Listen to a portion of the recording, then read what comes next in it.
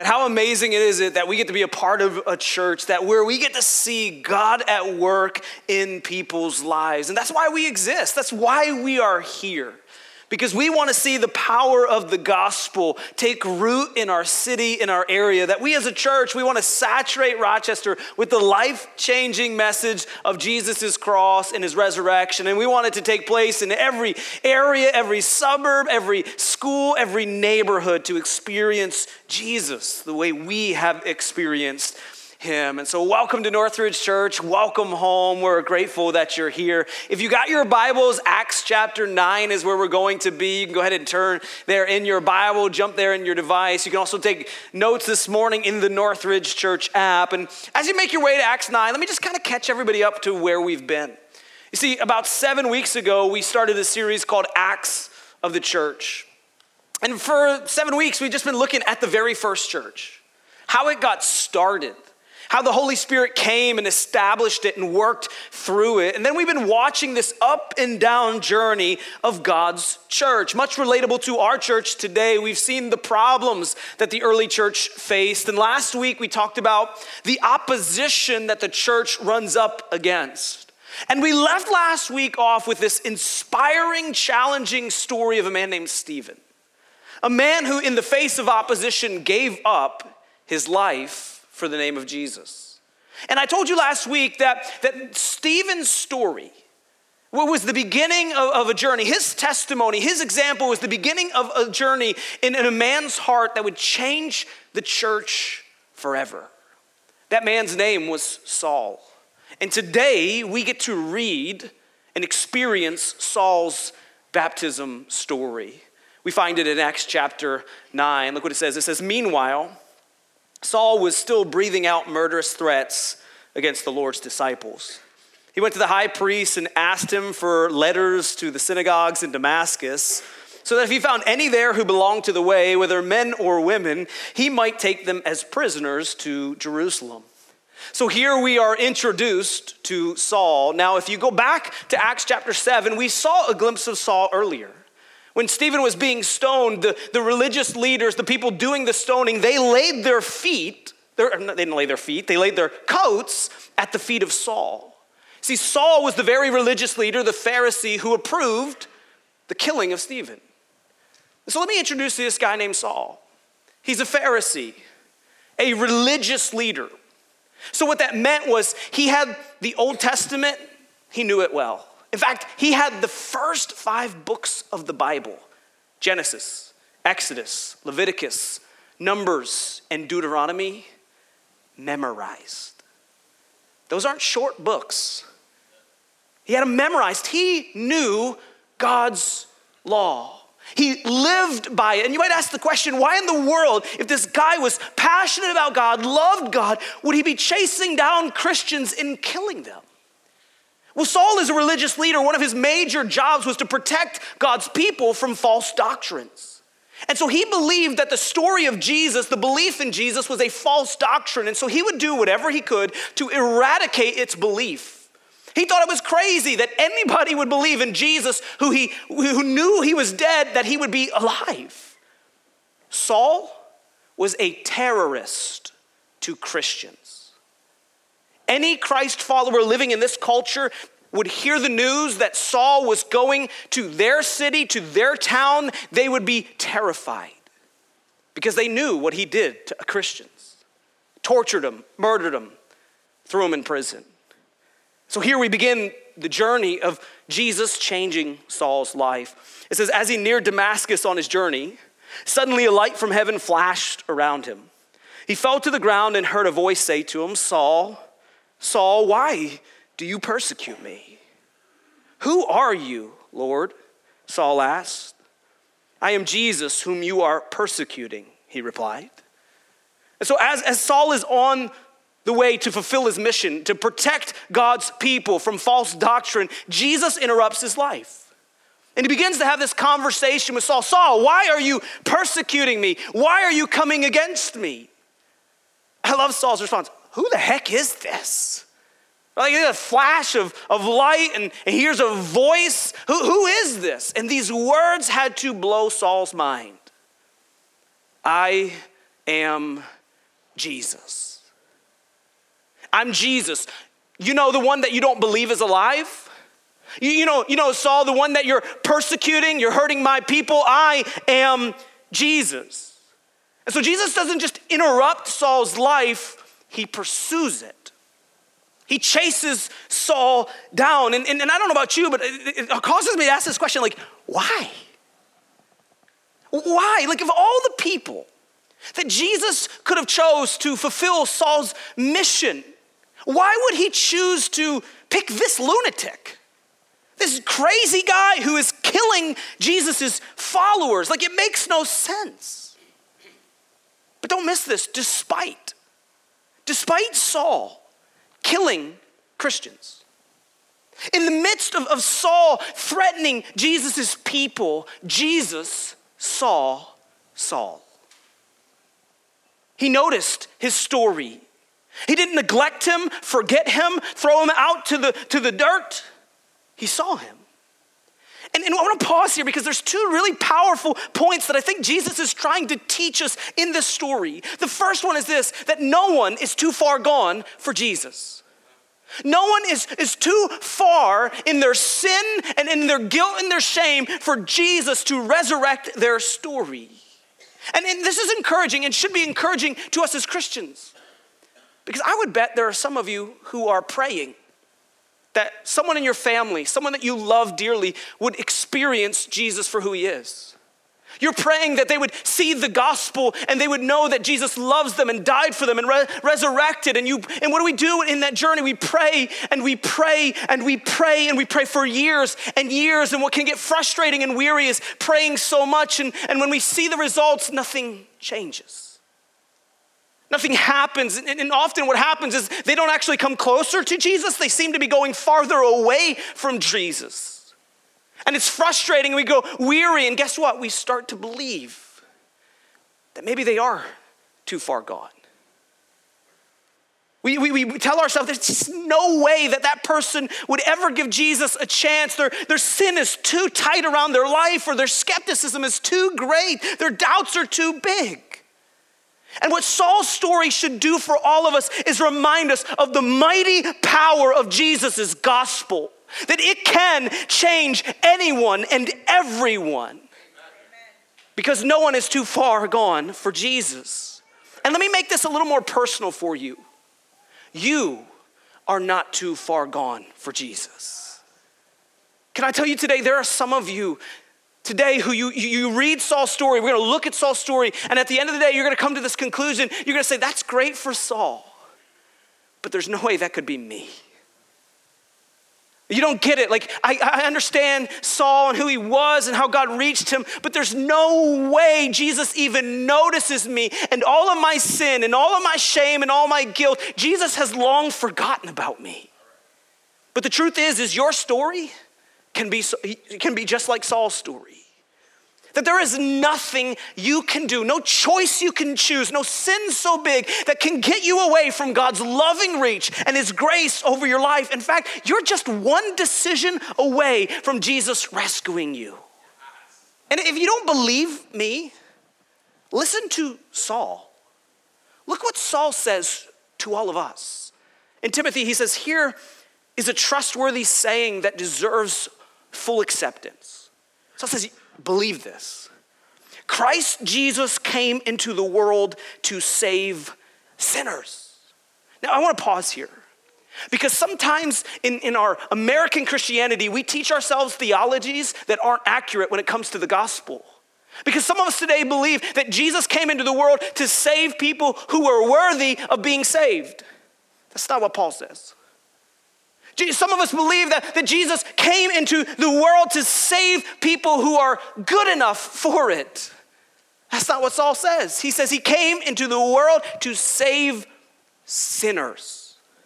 And then he says, whom I'm the worst. He was a murderer.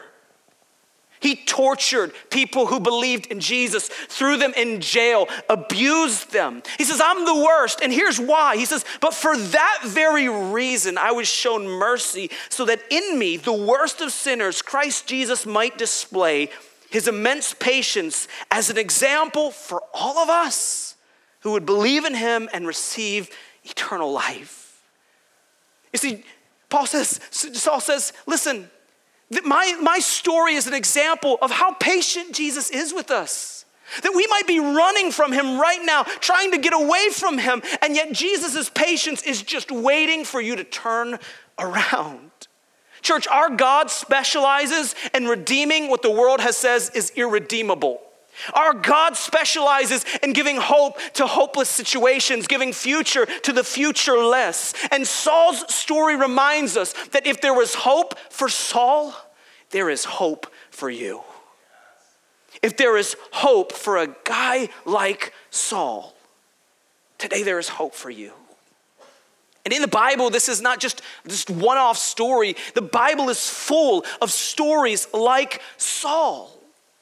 And one of my favorite ones that I think just breathes so much hope to all of us is a story of a man who didn't do anything good in his life, and Jesus still saw him.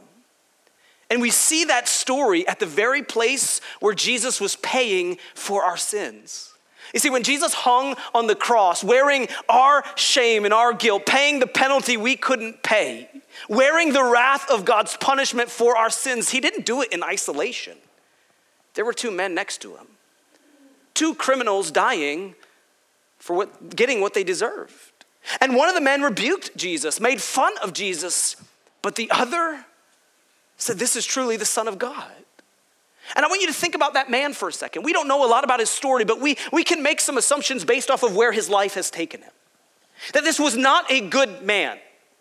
This was a man who probably all of his life made bad decision after bad decision. He was probably a crook, a thief, maybe even a murderer. The very reason we know this is because he's dying on a cross for crimes he actually did. He's getting what he deserved. And look what he says to Jesus.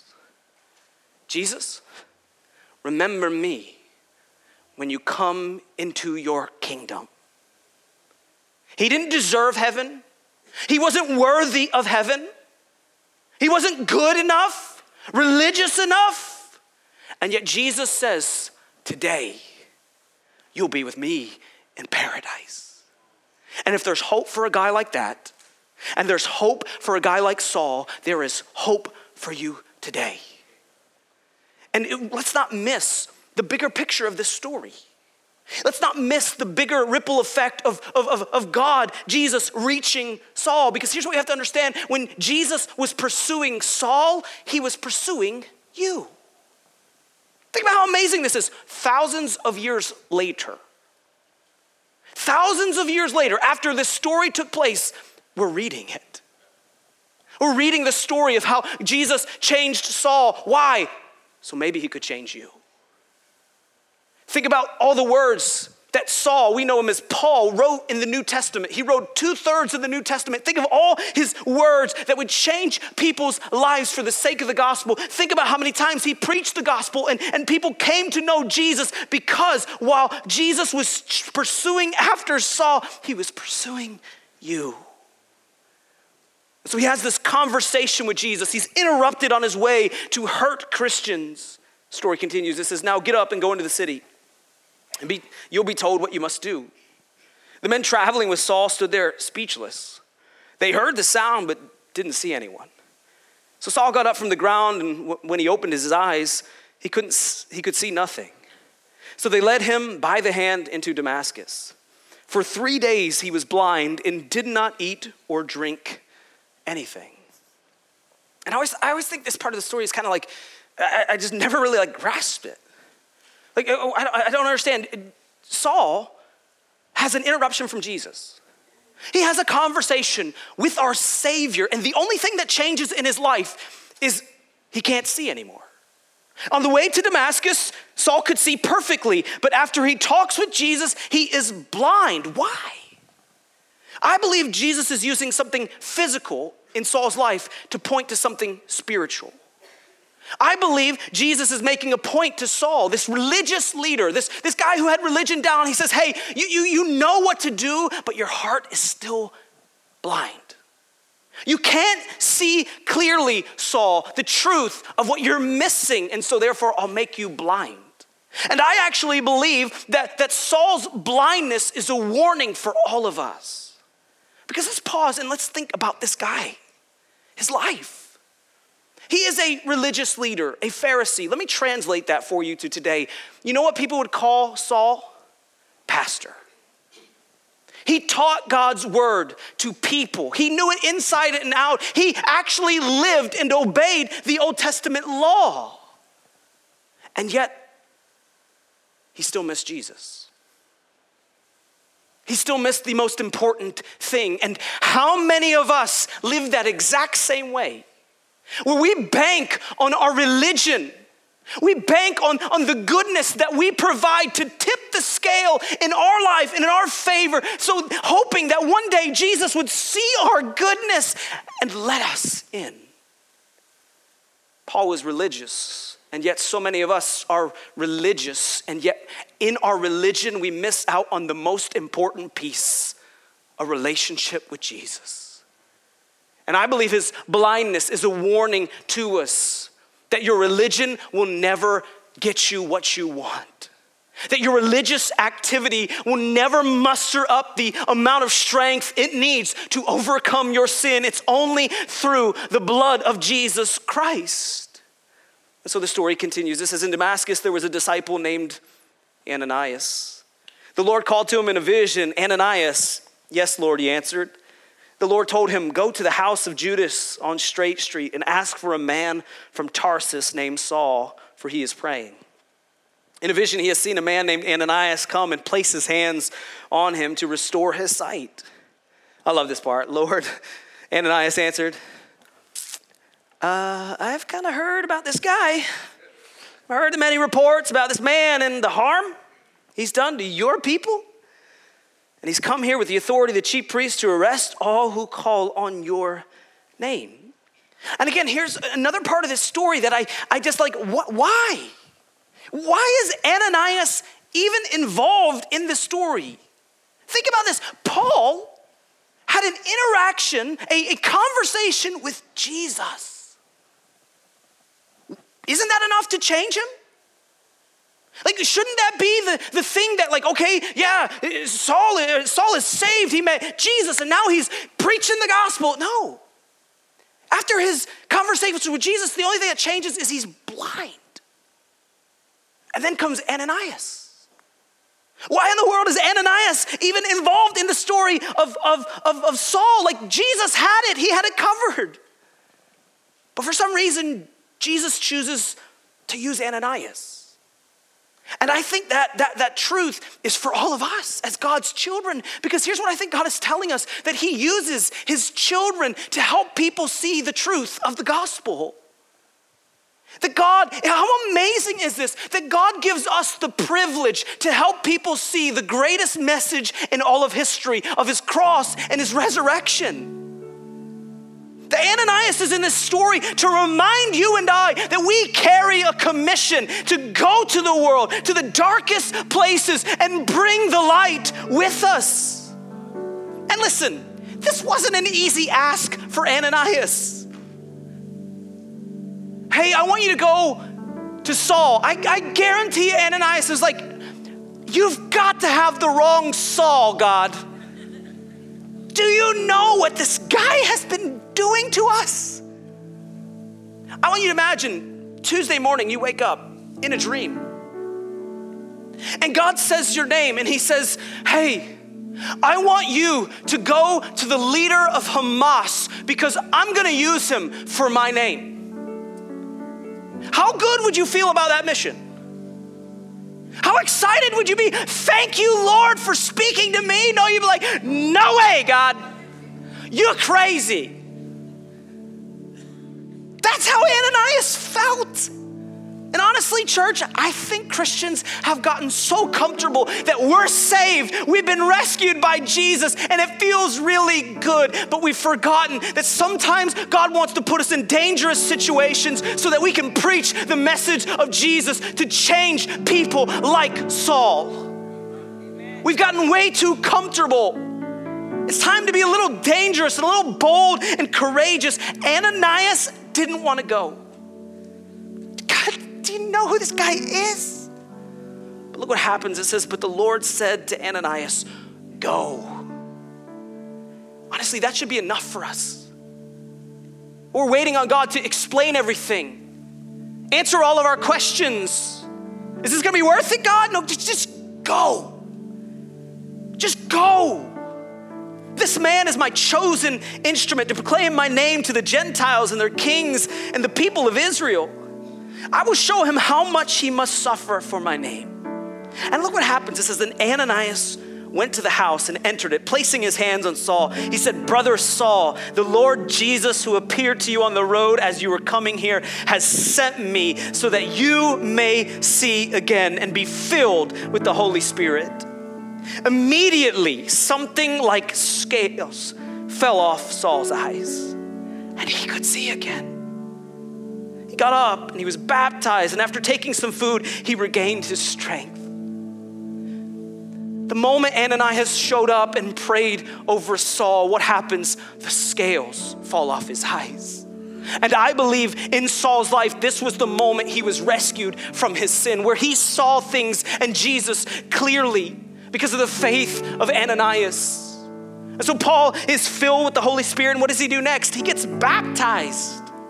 You see, some of you today, you are following Jesus and you still haven't taken the next step of baptism. I got great news. We're having an open baptism in February, Super Bowl Sunday. Before we celebrate any game, we're gonna celebrate life change in the life of our church. We're gonna see many people go public for the name of Jesus. So as we study Saul's story, his baptism story, at some level we have to process this. We have to wrestle with it. And so I wanna ask you two questions today. Two questions that I've been wrestling with myself. The first one is for us as God's children, Christians, followers of Christ. How is God using you to help people see him? Maybe a better question is God using you? Is God using you at your workplace, in your home, in your college, in your school? Wherever he's taking you, is he using you to point people to him? One of the reasons why your eyes were open to the gospel was so that you could show other people the truth, that your story and what God has done in it, you could proclaim to them. We carry the Great Commission where Jesus said to his followers, go. That should be enough. Go into the world and make disciples. So are you praying every day that God would give you that opportunity? When you wake up in the morning, you say, God, I want to be used by you today. So bring people who are far from God into my life so I can build relationships with them, not to push them, not to force them, but to show them how good you really are, so that they would see you and embrace your cross and your resurrection. Is God using you? Are you an Ananias in somebody's story? The second question I would ask you is, are you still blind to the truth of Jesus? So I just really believe this. There are some people listening today that you still have those scales over your eyes. You've heard the gospel. You know it. You could repeat it. Jesus died in my place for my sin, rose again. You know the story. But yet you still don't see it clearly.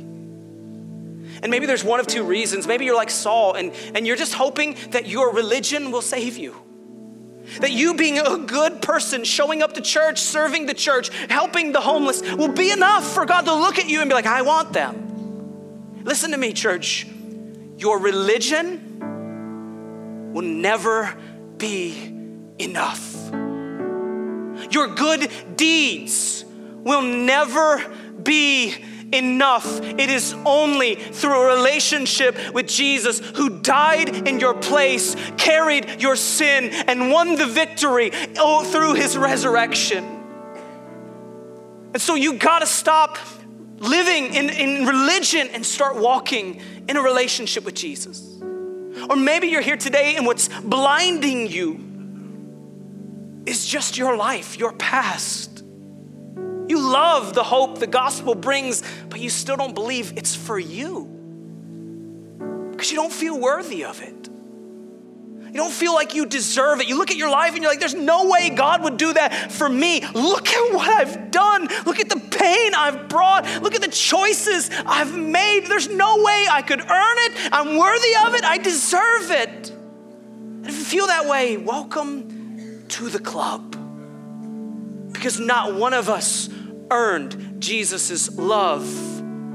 But yet, despite us being unworthy of it, he gives it to us freely.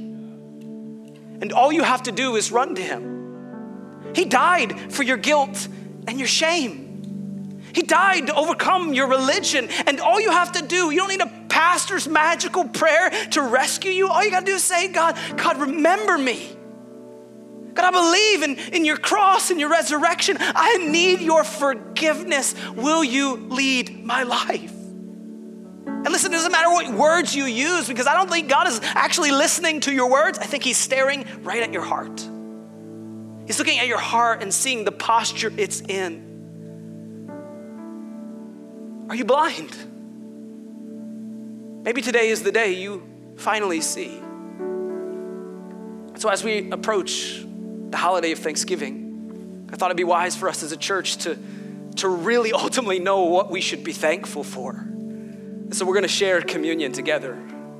Our band's going to come and they're going to sing a song. And I'd encourage you during the song to remain seated, to listen to the words. And during this song to really just reflect on how much we have to be thankful for just at the cross of Jesus. And those elements that you were given, they represent something. That tiny, let's be honest, nasty cracker. It represents Jesus' body that was broken. The fermented juice, I'm not sure if it's wine or juice anymore, represents Jesus' blood that was shed, that Jesus gave up everything, so that you could walk in a relationship with him.